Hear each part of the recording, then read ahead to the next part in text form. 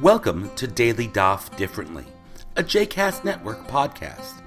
This daily podcast invites you to join us to study the daily Talmud page with a variety of liberal rabbis and teachers. For more information about Daily Daf Differently, please visit jcastnetwork.org/DDD. For more information about the other JCast Network podcasts and blogs, please visit jcastnetwork.org. Welcome to Daily Daf Differently. My name is Rabbi Abby Sosland, and today we are studying Masechet Shkalim Daf Chaf Bet, the Jerusalem Talmud Tractate Shkalim, page 22. As we arrive at the end of the Masechet, we should take a look back for a moment at the tractate and its subject. We've studied all sorts of issues in and around the Beit Mikdash and Bedek HaBayit, the temple, the money that was collected for its upkeep, and how it was spent in and around the temple. Now, in the final Mishnah of the tractate, the Talmud finally deals with the truth, that the temple is actually no longer standing. Hashkalim v'habikurim einan nohagin ela bifnei habayit. The mitzvot of shkalim and bikurim, the bringing of first fruits to the temple, are only practiced in front of the temple, that is, when the temple is standing. Aval masar dagan umasar behema uvechorot nohagin bein bifnei habayit uvein shelo bifnei habayit. But the tithes of grain and animals and the offerings of the firstborn animals happen whether or not the temple is standing. Finally, some real-life admission that not all of the rules that we've been studying for 21 pages actually matter when the temple is no longer standing.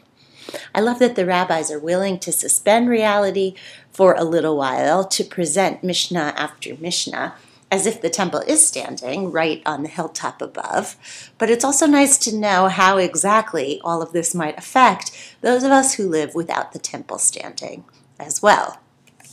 The Mishnah presents a distinction between the shkalim and bikurim and the 10%, the tithing that was done of the grain, animal, and those firstborn animals. The tithes were required whether or not the temple was standing, but the first fruit and the shekel did not need to be given when the temple was not standing. So then, this of course begs the question, what happens if someone does consecrate a shekel or a first fruit for the temple service, even when the temple is not standing? Would that item be counted as consecrated? Or would it be a non-issue and those items are counted as regular, as if nothing had happened to them? Once these items, a shekel or a bikur, once these items have become hekdesh, once they have become consecrated, do they remain hekdesh, even though they can't be given toward the temple service? The Mishnah presents a machloket. According to Tana Kama, hamakdish shkalim uvikurim harei zeh kodesh. If someone does designate coins or first fruits, these items should be considered consecrated. They cannot be used for other things. But Rabbi Shimon disagrees. Ha'omer bikurim kodesh, einan kodesh.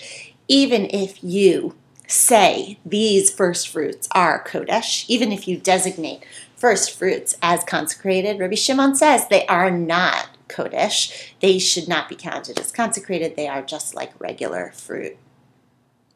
So Rabbi Shimon says that bikurim cannot be consecrated, but he still allows that shkalim are concentrated when you say they are. Even if the temple is nowhere to be found, once you designate a shekel as hekdesh, it remains hekdesh.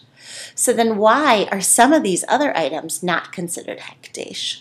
Why are bikurim not considered hekdesh? And then eventually the Talmud moves on and makes all of those items not hekdesh, animal tithes, and grain tithes. Why? The Gemara explains here that Rabbi Yochanan ben Zakkai, that great modernizer of Jewish law in the time of the destruction of the temple, bitla, he canceled it, mipnei hatakala, because of the stumbling block that it caused. The problem is, once you consecrate an item, you cannot use it for anything else. It cannot be deconsecrated. And so Rabbi Yochanan ben Zakkai and the Talmud here are concerned that consecrated items will end up being used unlawfully. And so they said you just can't even consecrate an item, so that they would avoid the problem of having people use hekdesh when it was not permitted. The Talmud brings a braita that says if you do consecrate anything, it actually has to be destroyed so that no one can use it. A piece of clothing should be burned, an animal should be allowed to die, and coins should be tossed into the Dead Sea. Haksut tisaref, habehema te'aker, vashkalim yelchu liyam hamelach. They should actually be dropped into the Dead Sea. The danger of using an item that has been consecrated is a really serious issue, and therefore the rabbis are so careful about it. Me'ilah, deriving personal benefit from items that have been consecrated, is a religious crime, whether or not the temple is standing. So it needs to be dealt with very cautiously. The idea of watching out for me'ilah still applies in modern times, and it certainly has applied in my life. I am often running out of change, and when I need some quarters for laundry or a few dollars to give to a delivery person at the door, it can be tempting to grab some change from the tzedakah box and figure I'll just pay it back next time. But actually, the halacha does not allow this. Once a dollar bill or even a quarter has been designated as tzedakah, it cannot be used for something else. And if it has been designated for a specific purpose, it has to be used for that. So let's say there's a public tzedakah box at your local deli or in the synagogue, and everyone has been putting money in it towards a specific cause, maybe JNF or the local food pantry. You are not permitted, actually, to grab a dollar from your own wallet and switch it for 4 quarters that are in the box, even if you need the quarters. So it's not just that you can't take money from there, you actually can't even exchange that money because that money specifically was designated for a particular use. The quarters, let's say, were put there specifically for the cause on the box, so it's almost as if they are consecrated and it is prohibited to use them for anything else.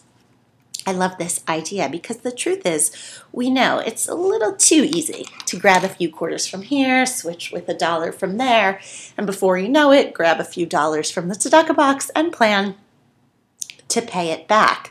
The rabbi's general concern about me'ilah reminds us that it is way too easy to run fast and loose with our commitments. Making something hekdesh is a serious thing. Usually, when we decide to designate something for a sacred cause, I'll give this away, or I'm going to pledge this much for tzedakah, we are often listening to the best part of our conscience. And of course, by the next day or two, we may forget our best intentions, and we say, whatever, I'll just give something else another time. The law of hekdesh reminds us, no. You have to keep your commitment, especially when it comes to gifts and sacred causes in general. And on this note, the Masechet comes to an end. The final note of our Masechet is that the halacha goes according to Rabbi Shimon. The consecration of bikurim no longer happens, but the consecration of shkalim still applies. We've spent a tractate talking about how to care for the temple. But don't forget, even when the temple isn't standing anymore, your commitments still matter. The temple may no longer need your help, but certainly the Talmud reminds us at the end of this Masechet, we still have obligations to the community at large. And on that note, Slika la Masechet Shkalim. On that note, we move on from the tractate Shkalim and the discussion of the upkeep of the temple. We know our commitments matter. Hadran alach, we will return to you, Masechet Shkalim, another time. But tomorrow, we move ahead with Masechet Yoma. I hope you've enjoyed today's episode of Daily Daf Differently, and that you'll join us again tomorrow for a new page. The music at the open and close of this episode is Ufros from the Epichorus album One Bead, available on Bandcamp, iTunes, and Spotify.